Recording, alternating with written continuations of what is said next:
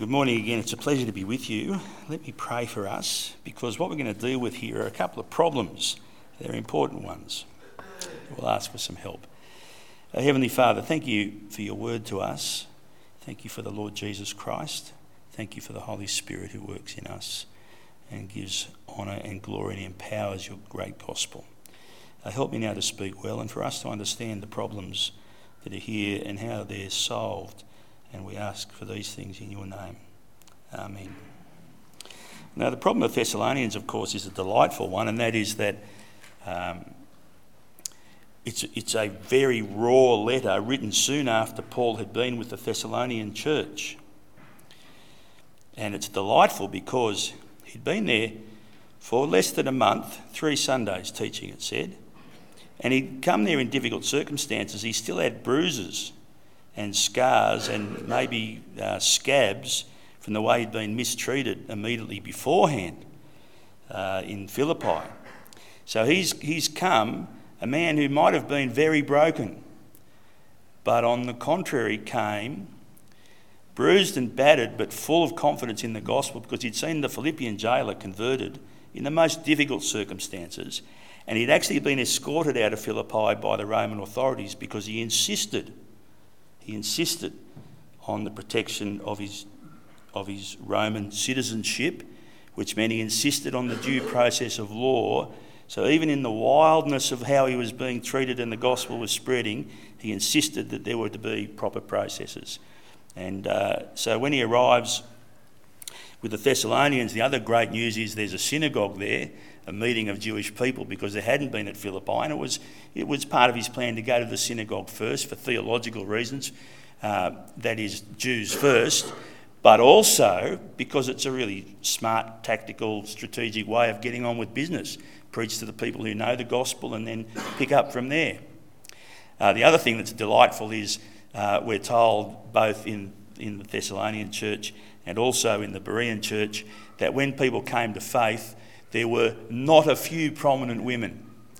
Praise God for prominent women. And let us consider whether the gospel has come powerfully into a society or a collection of people if it lacks prominent women. As a man who's married to a woman and has 3 daughters, but also who strictly understands that this is highlighted in the gospel to us. Prominent women became members of the church and continued, one assumes, to be prominent women. So here's the delightful part, but the problem is Paul was pursued by the Judaizers, the Jews, and he'd been chased out of Thessalonica. Unlike Philippi, he hadn't been beaten and brutalised, but he'd been chased out. And he got to Berea, where things went wonderfully with the church there, and then he was chased out again. So in a very short period of time, the Thessalonian people have heard the gospel. It's been so powerfully received that Paul has taught them with such urgency that he teaches and works at the same time to sustain it. He's urgent in his business. And he says, we work night and day. We really applied ourselves to the task of bringing the gospel to you. But it was only 3 weeks, and then he's gone. He says that when he spoke to them, he talked to them about the suffering that comes to Jesus. When it says in Acts, when he preached about the suffering of Christ, and he taught them about suffering, and he taught them about persecution. But then after 3 weeks, he's gone, and there's this imposing problem, and the problem is, Paul, where are you in our suffering? And apparently, if you read the Thessalonian letter, apparently what people were saying was, you say that God loves you. But look, we Jews are ascendant. Paul's gone. We've got the power. You people, where is he? He says he loves you, but where is he? And the truth was he was living it up in Athens, having a hoot of a time, not being persecuted, but doing what he loved best, which was arguing all the time. Not arguing as in being belligerent, but philosophy. And I see you have many idols. Let me talk to you about idols. He was a highly educated man. He was in his zone, and he wasn't being beaten up or imprisoned. And so they're saying, look, he's swanning around down there and you're doing the hard work. Now surely GT has talked about this and you've thought about it. And so here's the urgency of the letter and the delight of the letter is that Paul's saying, we long to be with you, and explains why he is where he is and what he's most worried about. Not faithless worry, but Christian concerted worry. That is, the worry of trying to get back to help them, the worry of praying for them, the worry of ensuring that the gospel has been solid in them and fruitful. He's worrying about their faith standing firm, and that's what he addresses for them. He reminds them about what had happened, why he's not there. So now we come to the problem. That's the general problem. Here's the specific problem. He says, we couldn't come because Satan stopped us. And I'm terrified that Satan, that the tempter, will tempt you, which is quite shocking, isn't it? Don't you think? In the society that we live in, if you talk about Satan as a person, you'll get rolled eyeballs at best. Rolled eyeballs at best. And they will think you are fluky. There's something wrong with you. You don't fit in our scientific society.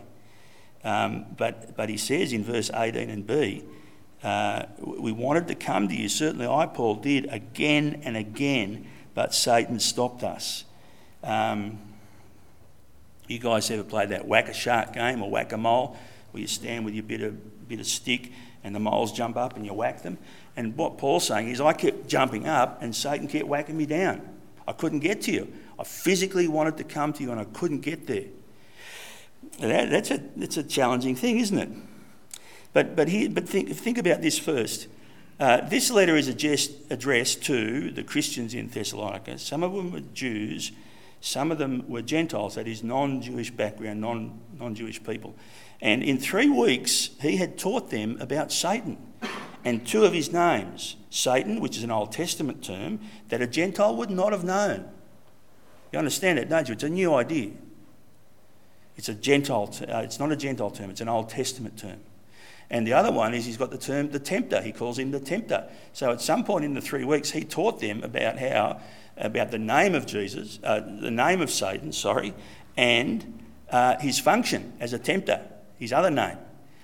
Now think about that. How many of you would assume that if a person came to faith in the first 3 weeks, they'd be taught not only about the name of Satan, not only his nature, but his function also in 3 weeks? It doesn't really happen amongst us, does it? And I'm not saying how proud I am of that, that I've done it. GT will tell you, we worked together for a long time. I probably didn't teach about Satan very much at all. Why not? Because it's as embarrassing as abortion for Christians.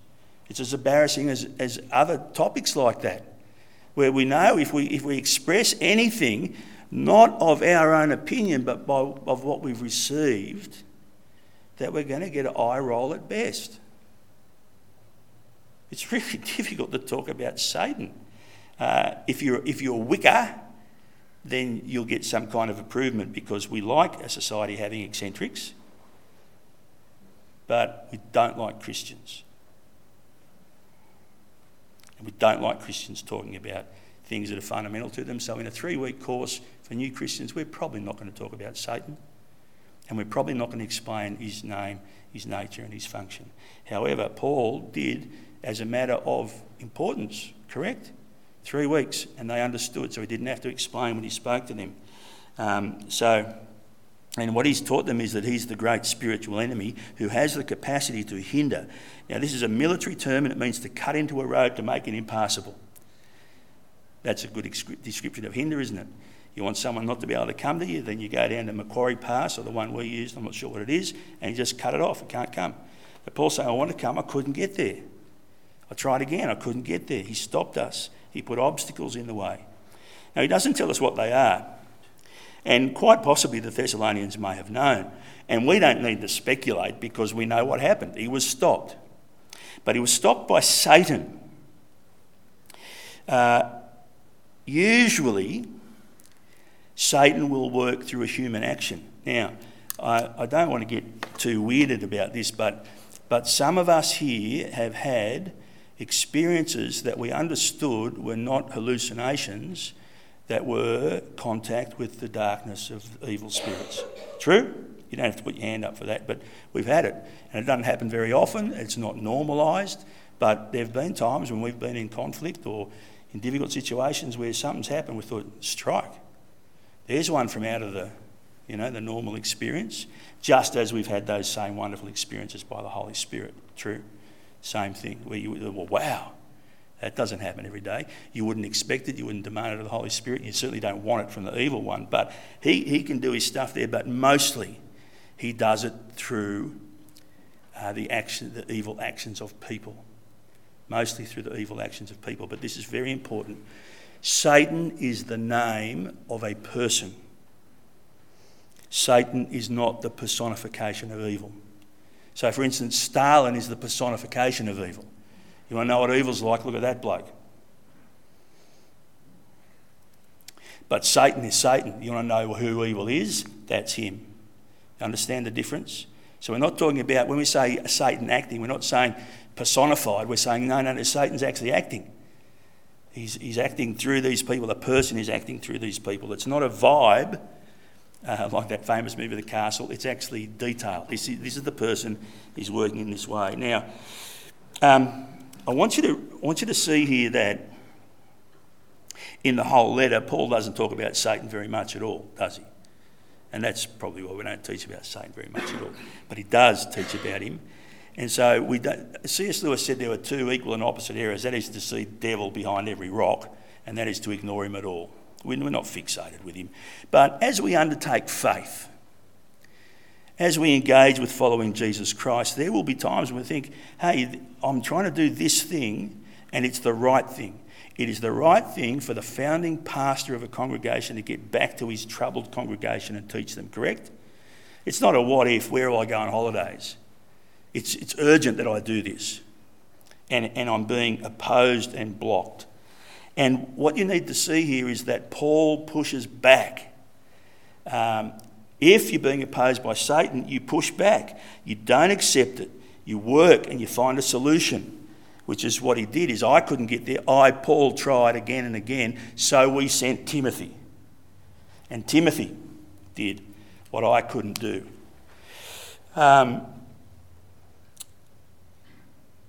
How do we know then if it is Satan and it's not just things are difficult, didn't work out the way we wanted, or that there is a Satan at all? Acts chapter 16, verses 6 to 7 is really helpful in this regard. It actually speaks about a critical decision that was made by the early missionaries, the first missionaries, whether to go down into what's now modern-day Turkey. So they've headed up north from Jerusalem. Are we going to crack to the right or to the left? And they've planned to the right. That's their plan. It's a good plan. The gospel needs to go to all the earth. There's nothing. That's not a worse plan or a better plan. It's a good plan. Gospel goes everywhere, but they were stopped. But in this context, Paul and his companions travelled throughout the region of Phrygia and Galatia. So they're up north, having been kept by the Holy Spirit from preaching the word in the province of Asia. When they came to the border of Mysia, they tried to enter Bithynia, but the Spirit of Jesus would not allow them. How is that different to being opposed by Satan? Well, they were not being stopped from preaching the gospel. If they'd been stopped from preaching the gospel, then you would say, here's at least some opposition to the gospel. The Spirit stopped them. And during the night, Paul had a vision of a man of Macedonia standing and begging him, come over to Macedonia and help us. After Paul had seen the vision, we got ready at once to leave for Macedonia, concluding that God had called us to preach the gospel to them. And you see, it's a beautiful process, isn't it? The Holy Spirit stopped us. That could be as simple as we were going to catch the train to go and do mission at the Blue Mountains, and the line was closed, and so we went down the south coast. We were winners all around, preached the gospel and in the south coast. You see, you wouldn't say that was the opposition of Satan because they're preaching the gospel. Then, if on the train you're having a sleep heading down and you have a vision that says, come on down the coast, come and join us down at Jervis Bay, then you'd tell the guys, I've had this vision, and they'd say, game on, South Coast it is. Not that there was anything wrong with the other alternatives, but game on, South Coast it is. We're not being hindered here. We're on the diesel train from Kiama to Bommo, which is one of the great train trips of the world. You see, basically, if it's a closed door with no moral consequence, no gospel consequence, then at worst it's benign, isn't it? It's not. At best, it's God's leading. How do you know God's leading? Well, this is important. Two things. One, the Bible teaches, the New Testament teaches, that churches have spiritual gifts and that there are people in this church who have been gifted by God with spiritual insight. And GT would do well, and the other leaders in the church, and the prominent women especially, would do well to know who are those people in our church who've been gifted with spiritual insight, who are able to say when we look at a situation, you think it through logically, and it seems to me that this is the best option to take. They're not saying if it doesn't happen this way, we're being hindered by God, by Satan, are they? That's not being said. Saying it seems best to us to do this. If then you find there's all sorts of angry outrage and people have, then you might say we're being hindered. We couldn't get there. But the other thing is, if you practice a thing, you get good at it. If you practice saying, where should we as a church focus our energies in building the gospel? Well, I put it to you that the Holy Spirit told me this morning children would be a good idea.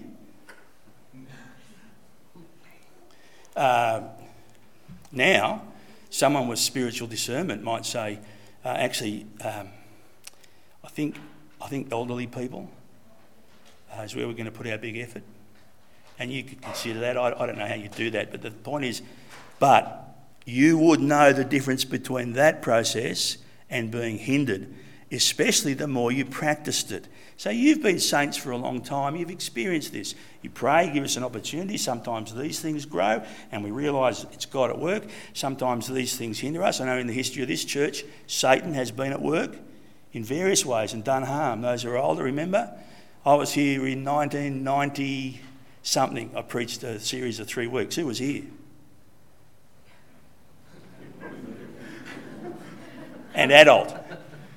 Things have gone wrong here, haven't they? Satan's done some pretty nasty stuff. We've seen that. We don't glory in it and we're not surprised by it. But those who've had spiritual experience can now say to us, that smells like sulphur. What's happening here in the life of our church, it stinks of Satan. We've got to stop it. And we did learn that, didn't we? We've learnt now. There's things we see now, we say, nah, that stinks. That's got darkness written all over it.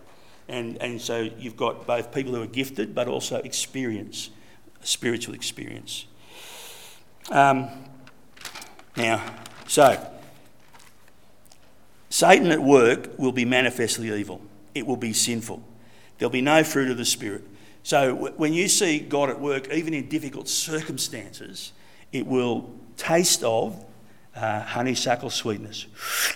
Love, joy, peace, patience, kindness, goodness, faithfulness, gentleness, self-control. As hard as things may be, as beaten as our backs may be, and I'm not wishing it on anyone from Robertson Church, but as beaten as we may be, it tastes of sweetness. Whereas the opposite in Galatians, you can do that for homework, it just stinks. It stinks. It's foul. It's not sour, it's foul. And you go and look at that list. So if you see that down that track, which is exactly what Paul saw when he was dealing with the Jews, in fact, he says about them, their judgment has come in full. They are fully condemned for what they've done and what they're doing. And he's not saying that as opinion. He's saying because he observes the behaviour. It's all the stuff of the stench of sulphur. Now, the other problem, we could talk about this later. I need to move on. So that's that one. The other problem is chapter 3 and verses 2 and 5. We're not finished yet. And we sent Timothy as our brother and God's fellow worker in spreading the gospel of Christ to strengthen and encourage you in faith See, faith, which is belief in Jesus Christ, so that no one would be unsettled by these trials. You know quite well that we were destined for them. In fact, when we were with you, we kept telling you that you would be persecuted, and it turned out that way, as you well know. And for this reason, when I could stand it no longer, I sent to find out about your faith, and I was afraid that in some way the tempter, the person, this is his functional name, that the tempter might have tempted you and our efforts might have been useless. That is, that he would have unseated you, unsettled you from faith, that you'd have fallen off your gospel foundation, and that he did it by his agency. He actually did something, influenced in some way. For those of you, this is a kind of, it's a joke, it's a funny insight into it, but C.S. Lewis's 1942 book, The Screwtape Letters, is a wonderful, wonderful comedic view into the very serious problem of how you get influenced, how the tempter tempts. And if you haven't read it, do yourself a favour. Put it in someone's Christmas basket or steal it off the internet, or whatever you need to do. And that's called downloading, isn't it? Or download it, or I'm not suggesting you steal anything off the internet, by the way. Now, so the tempter, not the name Satan, but his ugly function becomes his name, and that function is to attack faith. And the best way to attack faith is the one that we see here in the whole Thessalonian account. The best way is to introduce doubt. He says he loves me, but since following him, my life has become more difficult. My life before the gospel came was, and now it's so much harder. I thought that I'd discovered exactly who I am under the heavens, under the gospel of Jesus Christ, under the cross of our Lord. And I felt that my whole life had discovered meaning, and now everybody hates me, including my mum. And any time I talk to them about the freedoms of Jesus Christ, they tell me to stop. And they say, we used to like you. And what's happened to you? And you say, Jesus has come in my life. Well, how's that working out for you, Jason, with your bond that you've had to pay and being inspected by the powers that be, etc. And you see, it is unsettling, isn't it? And it works the same way. Paul's supposed to love you. Where is he? He's not sticking up for you. He writes nice letters. Now, what you would read in Screwtape Letters is this suggestion. You can't live in the world, in this world, without having an understanding of suffering. Either you are belligerently blind to the need to deal with it, or you don't have the capacity to deal with it. Sometimes you don't have the capacity. As someone who's suffered from depression, sometimes I'd think about things that were evil and think, I can't bear that thought. I just can't bear that thought. Other times you'll do what we see in our society is, I don't care. Let me give you an example. I don't care if women are mistreated by certain other religions, but I really care if a white bloke from the North Shore mistreats a woman. I really care about that. Now, if I'm buying into your personal politics, I'm reversing out at 1,000 miles an hour, but the point remains and is undoubted. People have very selective views of suffering.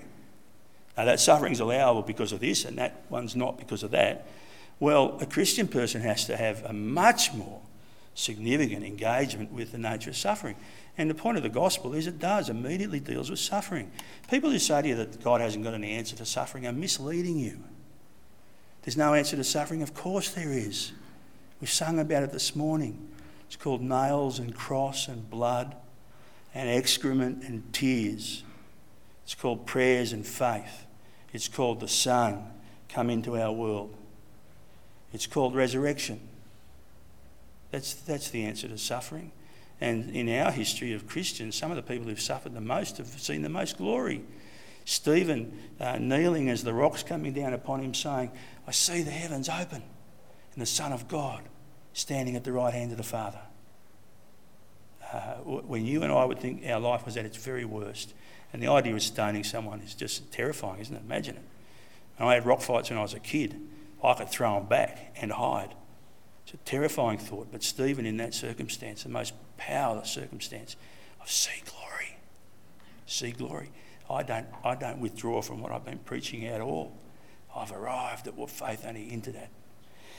So this understanding of suffering, and also suffering in the wider world, the Bible speaks to that, and Paul specifically says, when I preached to you about the necessity of the suffering of Christ.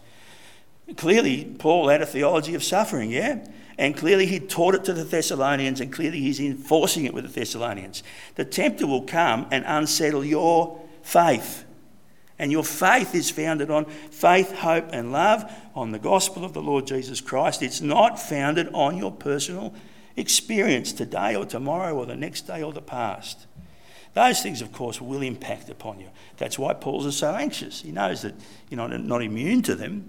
But the battle is to stand firm in faith until that day. And that's why each one of the sections of Thessalonians finishes with, having been so well taught by GT, you know to say, the return of Jesus Christ. Every time, the return of Jesus Christ, because the answer to the nature of suffering is exaltation and victory, friends. It's not to remain in suffering, nor to remove from suffering, not abnegation, but engagement and victory, which is why we're Christian and not Buddhist. Blessings be upon Buddhists, and I don't mean that. I mean, there's one way to deal with suffering, but it's not the Lord Jesus' way demonstrated from the heavens. Now, therefore, if introducing doubt unsettles us, Paul says, I want you not to be unsettled. And he has that wonderful little play there where he says, you know quite well that we taught you, and then he experienced, and you know quite well. He says, we told you, and you know. Now you know. But the having known beforehand and the now knowing don't stop the trajectory of the believing. Only if the faith is cut out. So friends, I have to say to you, he taught them this and re-instructed. It is a terrible thing not to teach a Christian person that you will suffer for Christ as Christ suffered. In the first 3 weeks of a person becoming Christian, they should be told the name, the nature and the function of the evil one. They should have explained to them the fact that you will suffer and how you should act accordingly. What you should do about that. What it means, how to proceed with it, how not to panic. Precisely because if you're told, as I know happens in some churches, although I love to see modern Hillsong songs, they've come a long way in 20 years theologically and otherwise. The idea of them having a creedal song 20 years ago was outrageous, but they're moving back towards Scripture and the function of Jesus in all his fullness, not just his, you're going to win a prize. Everybody gets a prize, but the prize being faithful endurance to the end. But there are churches in my area of life where a kid becomes a Christian and they say, you're a princess in the gospel and you're going to be such a blessing. The Lord's going to use you so much.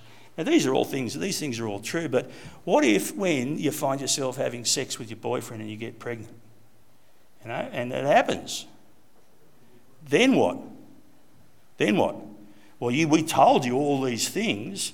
You've moved away from the gospel so far, we've got nothing to tell you. We've got no news for you. You're gone. And in often cases they are gone, never to come back. What if you were told, we understand that Satan is tempting all the time, trying to undermine your faith. He's active. And you need to live a certain way, and that's where he talks to them about. We pray for that. God, I'm going to finish soon. I'm not going to preach on that bit. But towards the bit he says that we pray for you to be holy and blameless at the coming of that day. We want you to be holy, but stuff goes wrong. Stuff goes wrong. What happens then? He keeps making things right. He keeps doing that. He keeps taking the darkness and bringing it into light. He keeps taking broken people and healing them.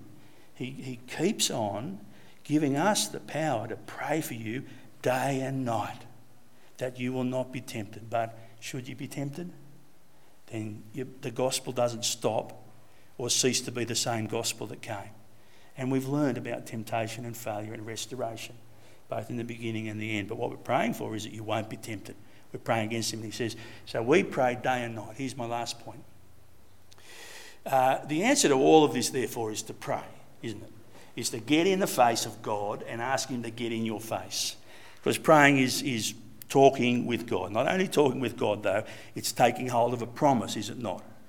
It's not just a conversation like you and I might have. It's entering into the capacity to kneel at the cross and then to stand up in his holy presence and to engage with him. Not just to stay down, but to stand up. And then to walk with him back into the world. That's what prayer is, working through those things and being honest about yourself. Paul says we prayed night and day. So here's the finishing point. Does that mean that if you guys are going to be able to walk unhindered, to walk holy, not to fall, to engage with something, you've got to pray day and night? That you've got to put a prayer chain in action so there's always two people in there calling out to God? Well, you might try it. Mightn't be the stupidest thing you've ever done, but that's not what's being taught here. Because remember, back to where we started, Paul's saying to these people, I love you so much. And they're saying, I'm not there because I don't care, but I do. I long for you. I am praying day and night to be with you. Day and night to be with you. Not because I think it's like God's mum and I'm the kid in the shop. Can I have a lolly? Nah. Can I have a lolly? Nah. Can I have a lolly? Nah. I want a lolly. No. Give me a lolly. All right. That's the way to pray. 24 hours at him the whole time. Even the Lord Jesus Christ could not sustain such suffering. That's not what's being taught, is it? What he's saying is, I can't stop praying for you. You know, when you first met the person you wanted to marry, you thought about him all the time. When you had a first kid, you think about him all the time. Especially if they're sick or there's something wrong, you think about them all the time. You wake up, you think about them. Get in the car, you think about them. You think about them all the time, 24 hours a day. And Paul's saying that's how much. But he's not teaching that's how to pray. The Lord Jesus Christ did say prayer and fasting. But Jesus did other things than pray and fast, did he not? People who are praying and fasting are not all that functional at getting on boats and crossing. Or Paul can't work at night. That's not what was being taught. What's being taught is to have such a longing for the spiritual thing that it captures your heart. And the longing here is that the evil one is not to block. If we're being blocked, we're going to push beyond that. We're going to make gospel plans and we'll pursue them. But if they're hindered, we'll push beyond them and we'll pray about them because we want the gospel to be founded in every place. We won't give up that fight. Also, we're going to understand that the evil one will try and tempt us.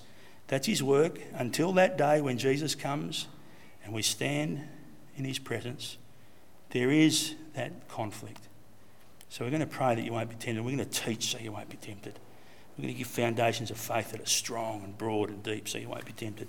And lastly, we're going to pray. We care about this so much that probably we're so compelled by it, we're going to pray day and night. Last point on prayer. State your case, state it plainly and leave it with God. State your case, state it plainly and leave it with God. Let's do that. Our Heavenly Father, our first confession is that our hearts are such that we don't pray 24 hours a day for gospel concerns. Here in Robertson, someone we know who doesn't know you is sick, or all sorts of examples. You know what they are. So be merciful to our half-empty, half-full hearts. Fill them up, Lord, we pray. Our case is that we want to be firm in the gospel. And we want to pursue that gospel here in Robertson and in New South Wales and in our Australia and across the world, knowing that suffering is no indicator of how things are going one way or the other, but that we ought to expect it if we're speaking the truth. Lord, give us courage in that circumstance. We pray that we won't confuse suffering for the gospel with suffering for being an idiot. Give us that wisdom. And we pray a special blessing on the church here in Robertson. Thank you for the gospel work that's been here for so long, and for faithful people and for wonderful outcomes.